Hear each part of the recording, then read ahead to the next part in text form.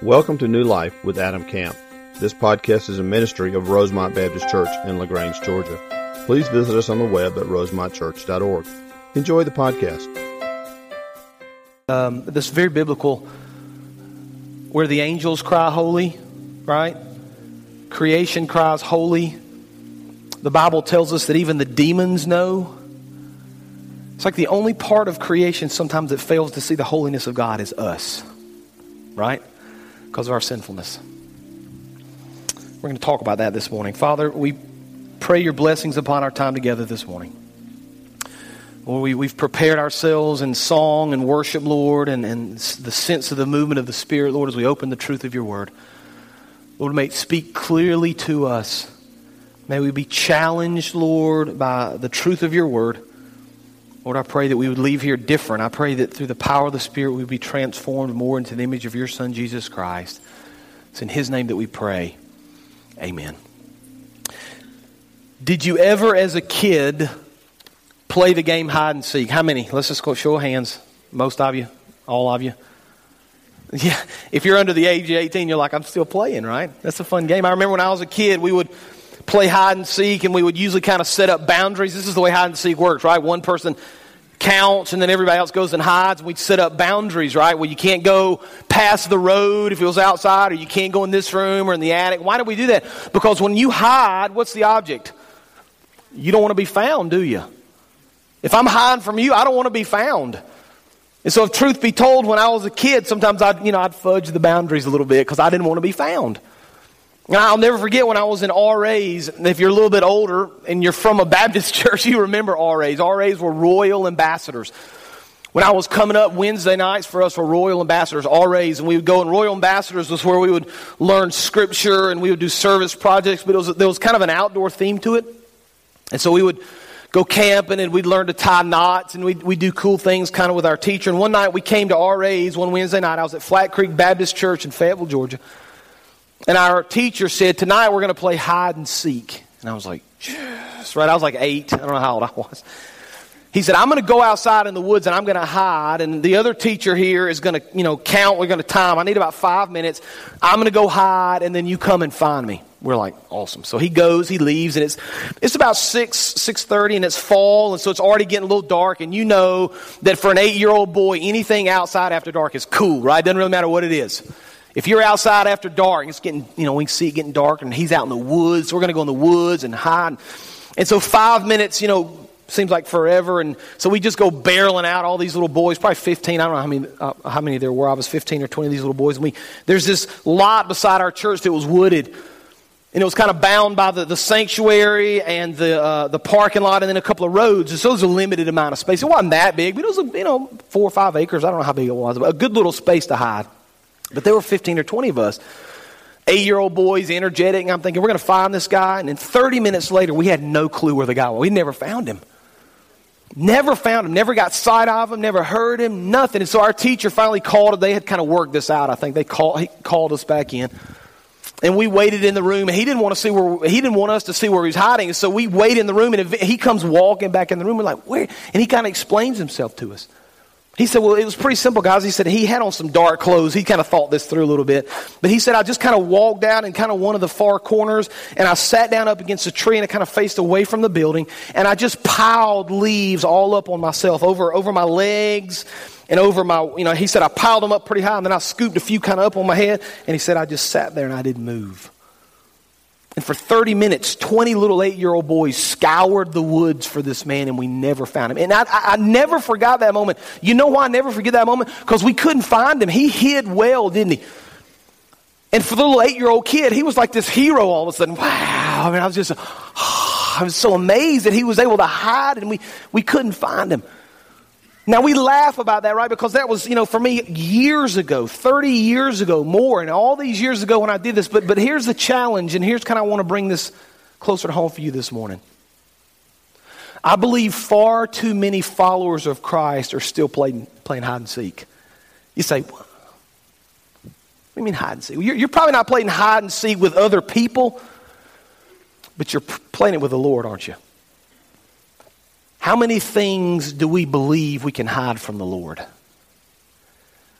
How many things do we do and we say, you know what, if I can hide this from my spouse or from my boss or from my friends or my Sunday school teacher, if I can hide these things from all these people, maybe I can hide them from the Lord. And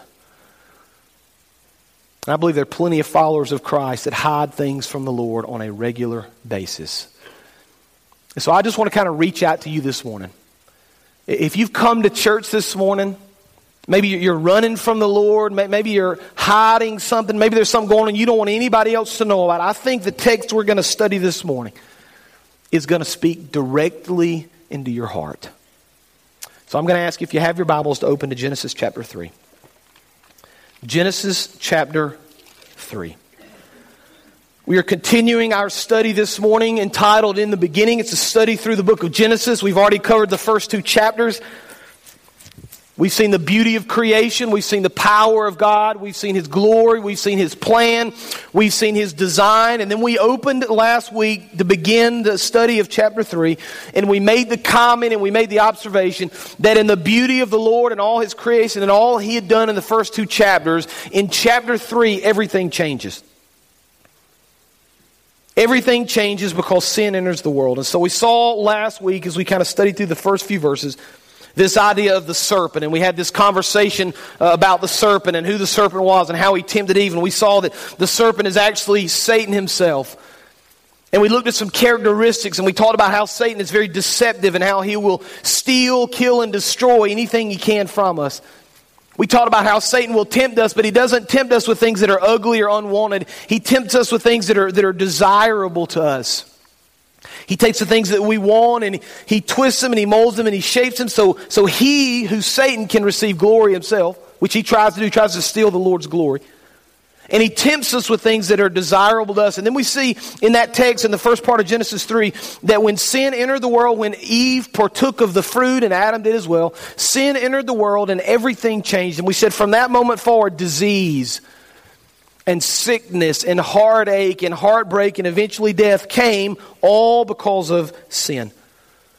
And so I want to continue our study this morning, and I want to kind of clue you in where we're going over the next little while. The first several verses are kind of a downer. They're sad to read, they're difficult to study, they're hard for us to understand sometimes in context of our lives because we don't want to see ourselves there, but I want to just tell you that when we get to the end, there's going to be some hope. So we're going to wade through some very difficult things, and we're going to talk about sin and how it affects us and where it leads us this morning.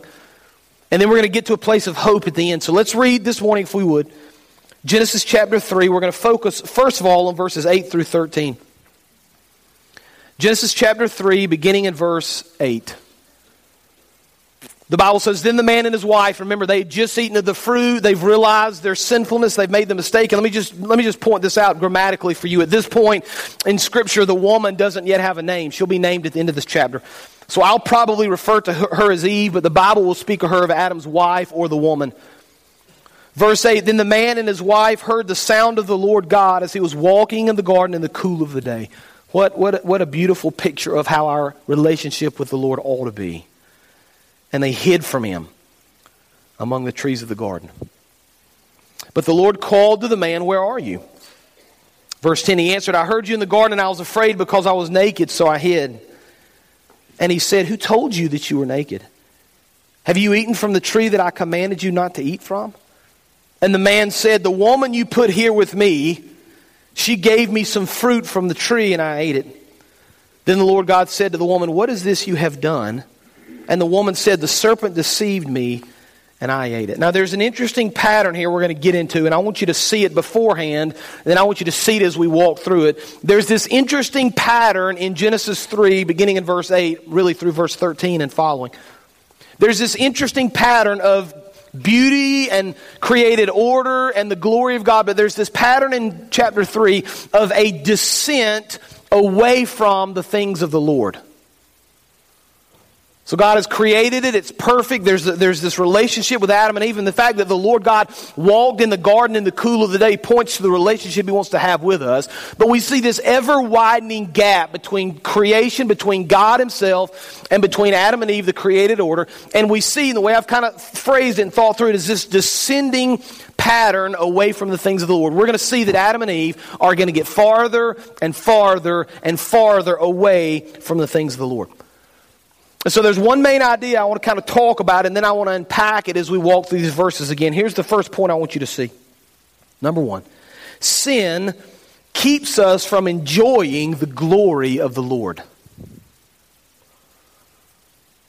Sin will absolutely steal your joy. Sin will steal your hope. It will steal your peace. It will steal your comfort.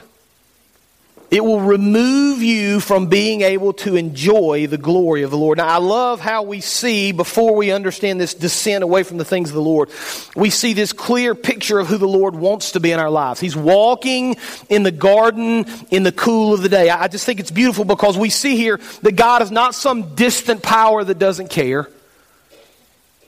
He's not some creature somewhere in the universe that spun things into existence, as the deists would say, and then just kind of lets them play themselves out. He's not a vengeful, hateful God. He's a God that in this context, when all things were right, walked in the cool of the day. Why? Because He wanted to fellowship and love Adam and Eve. It's a reminder of kind of where we ought to get back to in our walk. Sin has separated us. The world is tough. We're oftentimes away from the things of the Lord, but it's a picture at least. It's a reminder. It's a model of where we want to get back to. Gracie and I had this very interesting conversation this week. I didn't tell her I was going to tell this story, so don't get nervous. It's going to be okay. It's going to be a good story. Gracie is 13, and many of you have teenagers and have had teenagers. And if you have teenagers, you appreciate those moments where they're interested in listening, right? Are there ever moments when they don't want to listen, parents? Yeah? Okay. So you appreciate the moments they want to listen. And we used to, I don't know if there's a better phrase for it now, teachers, but we used to call these teachable moments. When a kid asks you a question and is interested to hear. So we get into this discussion last week. She's reading some things in her Bible and she's asking me about sin. And she said, "Look, I know that this sin separates us from the Lord." And she said, "I know that our sin will keep us from eternity if we don't repent. And, we understand that salvation through Christ will save us from those sins." We get that. But the thing she wanted to talk about is sin within the life of a believer. I think it's a great question. What happens when a believer sins? We would say if you're truly a follower of Christ, and we may have to think through that a little bit. If you've said to me, "I prayed a prayer when I was 8 and I've been sinful ever since," I may ask you to think through that prayer again, honestly. Are you really saved? That'd be the first question I'd ask. But let's assume you're saved. You truly repented of your sins. You accepted Christ. You've lived a life for Him. And at some point you make a mistake and you sin. What does that do for a believer? Well, I think we see several things in Scripture. And that's not what this sermon is about. But I think one of the things we see biblically is that when a believer sins, it separates us from enjoying the things of the Lord. Right? God's got a path for us. God's got a plan for us. God wants to enjoy us and fellowship with us. And to use the phrase of Genesis 3, walk in the garden with us in the cool of the day, hand in hand, arm in arm. And when we sin against Him, we violate that and we separate ourselves from that. And it keeps us from enjoying the glory of the Lord. Now we see that here in the book of Genesis. We see a man and woman who've made a mistake. They had clear instruction from the Lord. They had clear direction. They made a mistake. They sinned against God. And we begin to see that sin is going to separate them and keep them from enjoying the beauty and the glory of the Lord. But we're going to see phases and steps. I want you to kind of think through this with me, if you would. Look again at verse 8. So the man and his wife heard the Lord as He walked in the garden in the cool of the day. And what's their response in that verse? What does the Bible say? They hid, right? They hid from the Lord. See, one of the things that we see is that our sin drives us oftentimes into hiding from the Lord. If you've ever thought about it and you can kind of think through your life or maybe your personal experience, sometimes if you're like me, when I make mistakes or I'm sinful, there's something I've done wrong, the last thing sometimes I want to do is somebody ask me about it. Well, because we're ashamed, we're not happy we did it, we wish we could change it, we'd go back and redo it if we could, we want to do better next time. And it kind of drives us into hiding. And so we have this mindset sometimes. I think it goes back to the hide and seek game. We have this mindset that if I'm sinful, and sometimes I sin, that if I can just kind of hide those things from the Lord, He won't know about it. As if we're good enough or smart enough or whatever adjective you want to use to be able to hide our sin from the Lord. Now, none of us would say that or believe that biblically. In fact, we would say that's really not true according to what the truth of the Word says. But oftentimes we live our lives like that, don't we? I'm going to hide this from the Lord, and I'm just going to keep doing it because He's never really going to find out. I want to read for you Psalm 139, and you don't have to turn there with me, but you can write it down in your notes and look it up later. Understanding what the Lord actually knows and how much the Lord actually sees. Psalm 139, beginning in verse 1, says this, speaking to the Lord, "You have searched me, Lord, and you know me. You know when I sit and when I rise. You perceive my thoughts from afar. You discern my going out and my lying down. You are familiar with all my ways. Before a word is on my tongue, you, Lord, know it completely. You hem me in behind and before. You lay your hand upon me. Such knowledge is too wonderful for me, too lofty for me to attain. Where can I go from your Spirit? Where can I flee from your presence?" I want to be very clear in this passage of Scripture. You can't actually hide from the Lord. He knows everything. And so Adam and Eve, in their hiding, all they actually did, they didn't keep knowledge from the Lord. They didn't fix the problem. All they did is one step farther away from the Lord, isn't it? Their sin separated them from the things of the Lord. Now you kind of think through this and you think, if I was God, how would I respond? God had every right at this moment to be angry with Adam and Eve. Adam had every right to be vengeful and to punish him. They directly disobeyed him. He had every right to cast them away, and he eventually was going to cast them out of the garden. We'll get to that. But I want you to notice his response instead. Adam and Eve are hiding in the garden. The Bible tells us in verse 9, the Lord God called to the man, "Where are you?" Now, God knew where he was, didn't he? God knew exactly where he was, but yet he shows grace and love by giving Adam a chance to respond. "I love you enough. I want to keep this relationship, Adam. Even though I know exactly where you are, I'm going to call out to you, 'Where are you?'" And he answered, "I heard you in the garden." Now listen to what Adam says. "And I was afraid because I was naked, so I hid." God said, "Who told you you were naked? Have you eaten from the tree that I commanded you not to eat from?" Now God knew all these things. Adam didn't tell God anything he didn't already know, but it gave God an opportunity to speak to Adam, and it gave Adam a chance to kind of voice something to the Lord. And I think, and this is just my personal opinion, God maybe had thought or hoped or wished, and of course God knows everything, so that's a kind of theological discussion there. But I think God would have liked for Adam at that moment to have repented, "Lord, forgive me.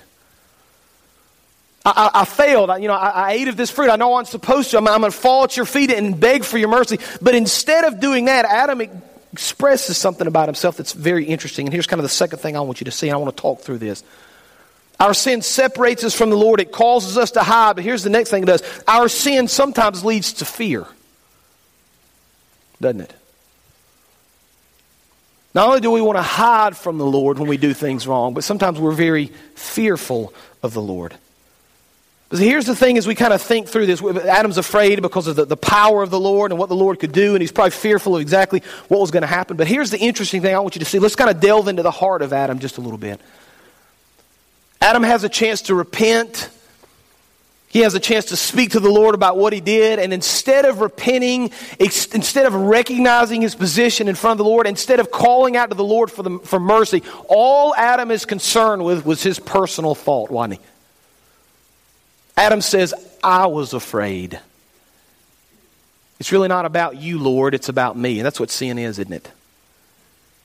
It's not really about what you want, Lord. It's not about your desire or your heart. It's about my personal selfishness. One writer explained it like this. In his new self-focused state, speaking of Adam, he was more concerned about how he felt than about his sin against God. Isn't that kind of what sin does to us? It separates us from the Lord. It causes us to be shameful and to want to hide and to be afraid and to be far more concerned about what we want than about what the Lord wants. You begin to see this pattern, right? We're separating ourselves more. There's this descent. We're falling farther and farther away from God's created order in Genesis 1 and 2. We're distancing ourselves more and more from the things of the Lord. We're putting more and more gulfs in between us and the Lord. We're falling farther and farther and farther away from Him. But it goes a step farther. Look at verse 12. So the man said, now they finally got a chance to reckon with the Lord. Here's exactly what happened, Lord. The man said, the woman you put here with me, she gave me fruit from the tree and I ate it. Then the Lord God said to the woman, what is this you've done? And the woman said, the serpent deceived me and I ate it. Here's what sin does to it. It causes us to fear and to hide and be ashamed and separates us from the Lord. But here's the next thing we see in verses 12 and 13. Our sin leads us to abandon responsibility. Isn't that what sin does? God, it's not really my fault that I did this. It's somebody else's. Listen to what Adam does. Adam has kind of the nerve to say to the Lord, Lord, I hate to be the bearer of bad news, but you put this woman here and she did this to me, right? It's really, God, I hate to tell you, it's really your fault. Ultimately, it's your fault. Lord, I didn't do anything wrong. If you hadn't put her here, it's interesting because if you go back and study, when God created the woman and brought her to the man, he was happy, wasn't he? Finally, we talked about it a few weeks ago, how he rejoiced in this creation. Finally, someone that's suitable and we're a perfect match. And thank you, Lord. And here we are just a few days or a few weeks or however long the time frame is later. And Adam wants to blame the Lord for giving him this woman. Now, we laugh at him and we think that's ridiculous, but we do the same thing, don't we? We come home from work, men. It's been a long day, and maybe our wife says something that we don't really like or appreciate, and we snap back at her, and our response is, well, honey, if you hadn't jumped on me when I came in the door, I never would have said that to you, right? It's not my fault, it's your fault. Or if I hadn't had such a long day at work, man, if my boss hadn't been on me, it's not my fault, it's the boss's fault. Or if the kids hadn't been so loud and screaming and I couldn't think, it's not my fault, it's the kids' fault, right? And we play the blame game. We're good at that. Y'all quit looking at each other. Too many of y'all are looking at each other. Y'all talk about it over dinner, not now. We play the blame game. No, that's what sin drives us to that point. Sin gets us to the point that we're not thinking clearly about our actions. We don't want to take response. It's not my fault. It's somebody else's fault, Lord. Maybe it's your fault for putting me here. Maybe it's your fault, Lord, for giving me this situation in my life that I can't deal with. Or maybe it's my wife's fault, or maybe it's my husband's fault, or my kids, or my boss. On and on the list goes. Sin drives us to the point that we're no longer interested in taking responsibility. But here's maybe the scariest part about sin in our lives. Not only does it cause us to separate ourselves from the Lord, to hide from Him, to be fearful of Him, to blame other people, to not take responsibility. All those things are true, but maybe the most scary part of sin is sometimes if we allow it to creep and to creep and to creep, sometimes sin causes us to lose control of who we are, doesn't it? Sin is extremely powerful in our lives. And the devil is very interested in doing everything he can to destroy you. And so he's going to pick those areas in your life where you're most vulnerable, and he's going to try to gain control of those areas. Dietrich Bonhoeffer, who was a famous German theologian, if you've ever read Dietrich Bonhoeffer, you probably like him. I want to read a little bit of a lengthy quote, but I want you to stay with me and follow through. He talks about the power of sin over our lives. Listen to his words. With irresistible power, desire seizes mastery over the flesh. It makes no difference whether it's sexual desire or ambition or vanity or desire for revenge or love of fame and power or greed for money. Joy in God is exhausted in us, and we seek all our joy in the creature. At this moment, God is quite unreal to us. He loses all reality, and only desires for the creature are real. Satan does not here fill us with a hatred of God, but with forgetfulness of God.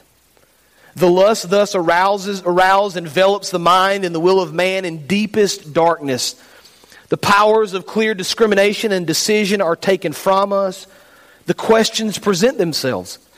Is what the flesh desires really sin in this case? Is it really not permitted to me, yes, expected of me now, here in my particular situation to appease desire? It is here that everything within me rises up against the Word of God. I think that's right. If we're not careful, we'll allow the sin in our lives to creep in, and it'll begin to make us afraid and angry, and we hide and we're resentful and we don't take responsibility, and eventually it controls us. And you say, Adam, why are we talking about this today? Because I worry. I worry about the state of this church and every church and myself and pastors, because I think if we were honest with each other as a society and as a group of Christians, we've allowed too much sin to creep into our lives. I think we've bought into it for whatever reason. Maybe because we like it, maybe because it's popular, maybe because everybody else. There's this whole reason we let it happen. But if we're not careful, we allow sin to creep into our life. And what we see scripturally is that will cause us to descend farther and farther and farther away from the things of the Lord. I read an interesting quote from a guy, and I'm going to paraphrase it. I won't say it exactly like he said, but he said, it's a silly little quote, but it made a lot of sense to me. He said, sin is kind of like a toll road. A toll road. It may be quicker and it may be easier, but it always costs you something. See, sin will cost us the enjoyment of walking with the Lord in the cool of the day. And that's what we should all desire. We should all desire to know Him more, to walk with Him more, to have that fellowship and that closeness that He desires. But if we're not careful, we allow this sinfulness to separate us from the things of the Lord. So we've arrived at this place. We've arrived at this place in Scripture where God has created it good. Sin has entered the world. Everything changes. Everything's broken. And really at this point, we're kind of at the depth of despair. We're at the depth of hopelessness. We are scripturally in this chapter really in the midst of a great tragedy. But I just want to show you something in God's infinite wisdom in the next couple of verses I want to think through just for a minute. Even in the midst of this great tragedy, there's hope. Because hidden, I'm going to show it to you here in a minute. Hidden in these next two verses, within the punishment and the justice and the judgment of sin, is a ray of truth and hope and light. So let's look together now at verses 14 and 15. So God has spoken to the man, He's spoken to the woman, they've passed blame, they've hidden, they've descended away from the things of the Lord. They're sinful, they're not interested in repenting. The Lord is now going to punish the serpent, and then the next few weeks we'll see Adam and Eve. And so now Eve has now said, the serpent made me do it. And so the Lord is going to kind of cast His vision now and His look upon the serpent. So we see in verse 14. So the Lord God said to the serpent, because you have done this, cursed are you above all the livestock and all the wild animals. You will crawl on your belly, and you will eat dust all the days of your life. Verse 15. And I will put enmity between you and the woman, and between your offspring and hers. He will crush your head, and you will strike his heel. Now I want to point something out to you, and then we're going to delve into these verses. That even in the midst of this tragedy and the depth of despair, even in the midst of this sin, the second truth that we see is that there is still hope. There's always hope in the midst of sin. Now, the Lord is going to take a look at the serpent. He's going to curse the serpent, right? You're going to have to crawl on your belly. You're going to eat dust. More cursed are you than all the other livestock. But then he says something in verse 15, and this is going to be the focus for the next few minutes. He makes this very interesting statement. I, this is the Lord, will put enmity between you and the woman, and between your offspring and hers, and he will crush your head, and you will strike his heel. Now, the word enmity is used several different times in the Old Testament. And if you were to look up the word enmity and kind of do a word study on it, you would understand that whenever the word enmity is used, it's kind of a fancy word of saying that there's hostility between people. That's what enmity means. So if I said we have enmity between one another, there means there's some sort of a hostility between us. We're angry about something, we're mad about something, and we see kind of two levels of enmity in this verse. We see that there's this hostility or this enmity between the woman and the serpent first, and we understand that. That makes sense to us because this is the same serpent that tricked her and deceived her and led her to sin, so that makes sense to us. But then the Lord delves a little farther into an area that we might fully understand. There's enmity between you and the woman, of course, and between your offspring and hers. And then he makes this interesting statement. He will crush your head and you will strike his heel. Now we ask the question, okay, the Lord's talking to the serpent. He's standing in the garden, right? There's Adam and Eve. There's nobody else at this point. There's the serpent, there's Adam, there's Eve, there's the Lord. The Lord's speaking to Eve, listen, you and the snake, you and the serpent are going to have anger between each other. Your descendants and his descendants will be angry with each other. And then he. Who's he? Now I want to submit to you, and I think I can back this up biblically. We're going to talk through this for just a few minutes. I think for the first time in Scripture, we see a veiled, faint picture of Messiah. I think God has said, and He's kind of veiled it even within this punishment of the snake. I love the way He's done this. God says, even in the midst of hopelessness, even in the midst of tragedy, there is still hope in Christ. There always has been, and there always will be.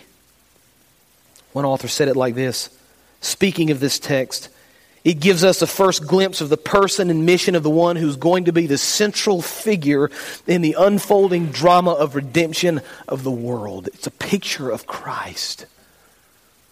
You say, now hold up now. You're fast forward. You remember the old VCRs? You're fast forwarding past a lot of the good part here. Now, you're telling me all of a sudden that this he is referring to Jesus. There's nothing here that would help me understand that this is Jesus. Well, there are three things I want you to see, and I've got a few more minutes, so bear with me. There are three things I want to kind of unpack to help you see where we're going with this. Here's the first thing we understand. I've got them on the screen for you. The first thing we know about whoever he is going to be is that he's a descendant of Adam and Eve. We know that. It's some man that's going to live at some point in the future, because the Lord's already explained about the descendants. The Lord's already explained that there's going to be a person at some point in the future. And whoever he is going to be a man that comes from Adam and Eve. Now flip with me, if you would, to Genesis 5 if you have your Bibles. We don't have this one on the screen, but I want to point this out to you. We'll get to Genesis 5 in a few months. I don't know when we'll get there. Some point in the future, we'll be in Genesis 5. Hopefully 2015. We'll get here, but I want to point something out to you before we get there. Genesis 5 is interesting because it's a picture of the genealogy of Adam. And it walks through who's the father and who's the son and how many years they lived. And it's a very interesting genealogy. And I think you can understand time frame and how long ago this was based on this genealogy.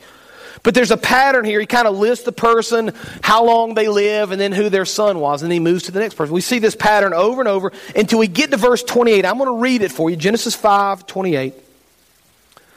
When Lamech had lived 182 years, he had a son, right? So there's this guy named Lamech. He has a son. Okay. Had him when he was 182 years. You say, how did he have a son when he was under 182 years? We'll get to that, I promise. That has a lot to do with flood stuff. We'll get there at some point in the future. He named him, verse 29, Noah. Okay, so this is Noah's daddy. When his daddy was 182 years old, he had a son. He named him Noah. Now, the pattern in Genesis 5 would be for us to go to the next man, tell how old he was when he had a son, okay? But instead, we take this little interesting detour.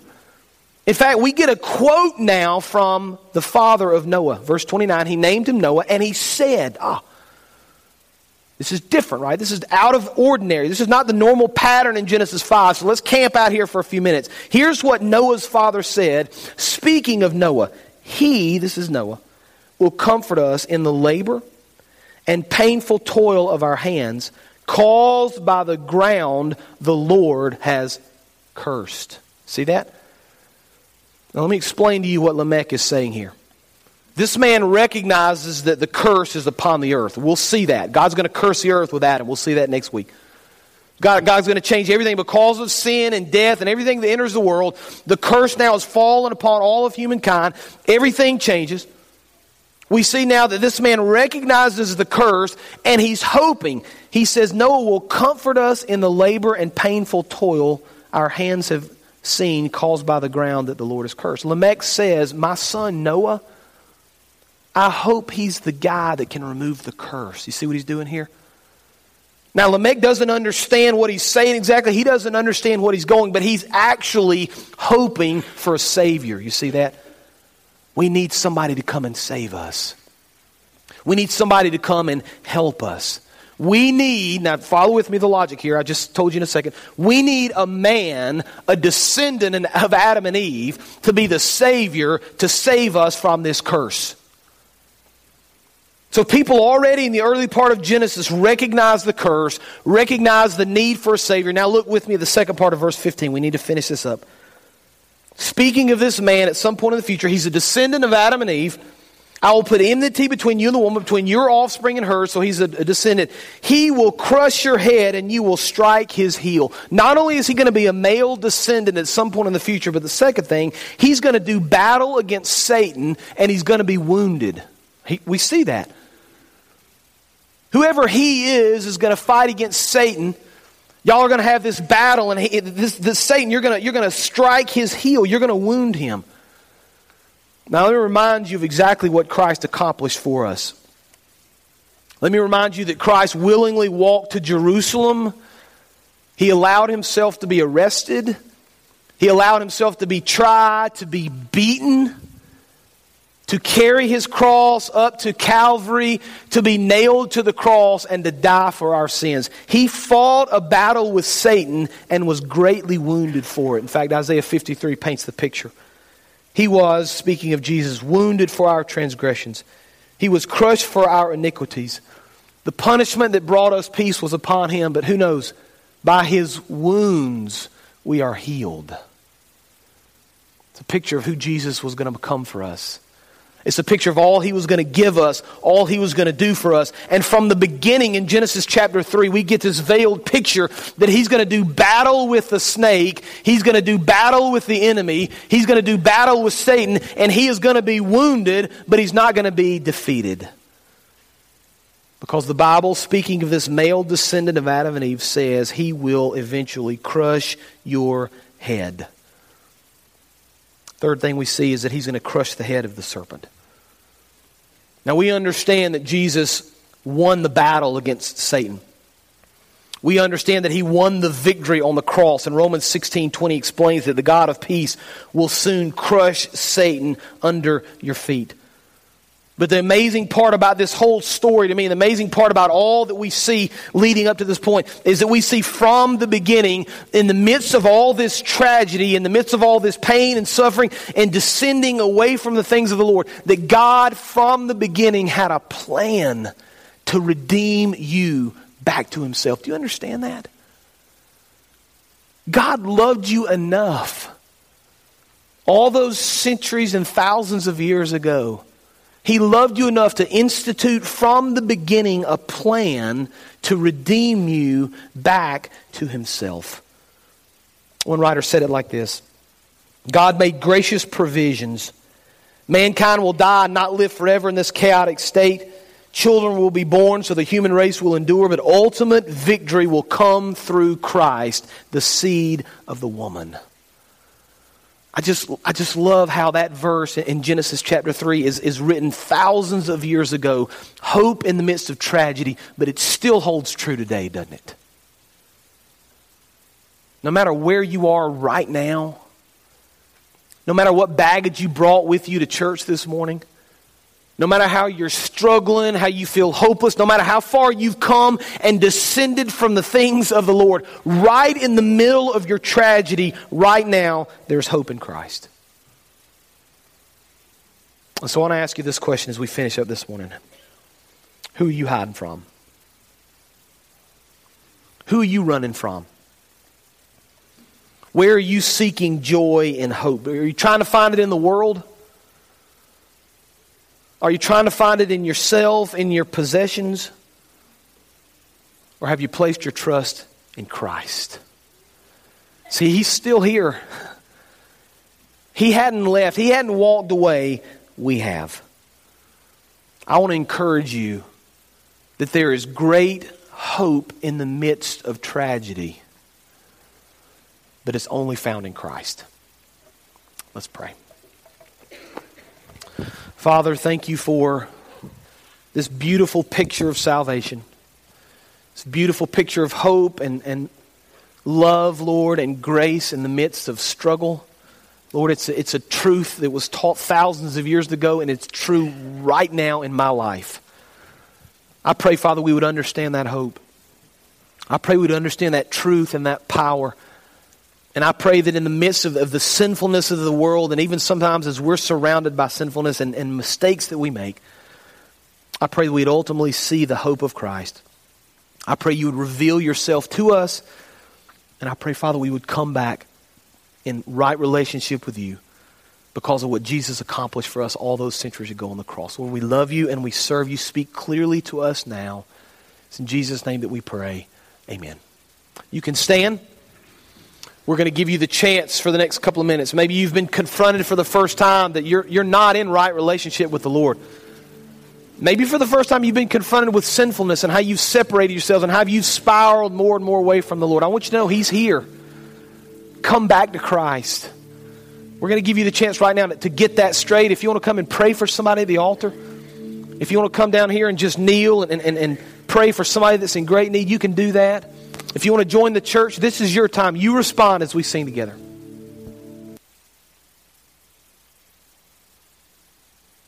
Thank you for joining today's sermon.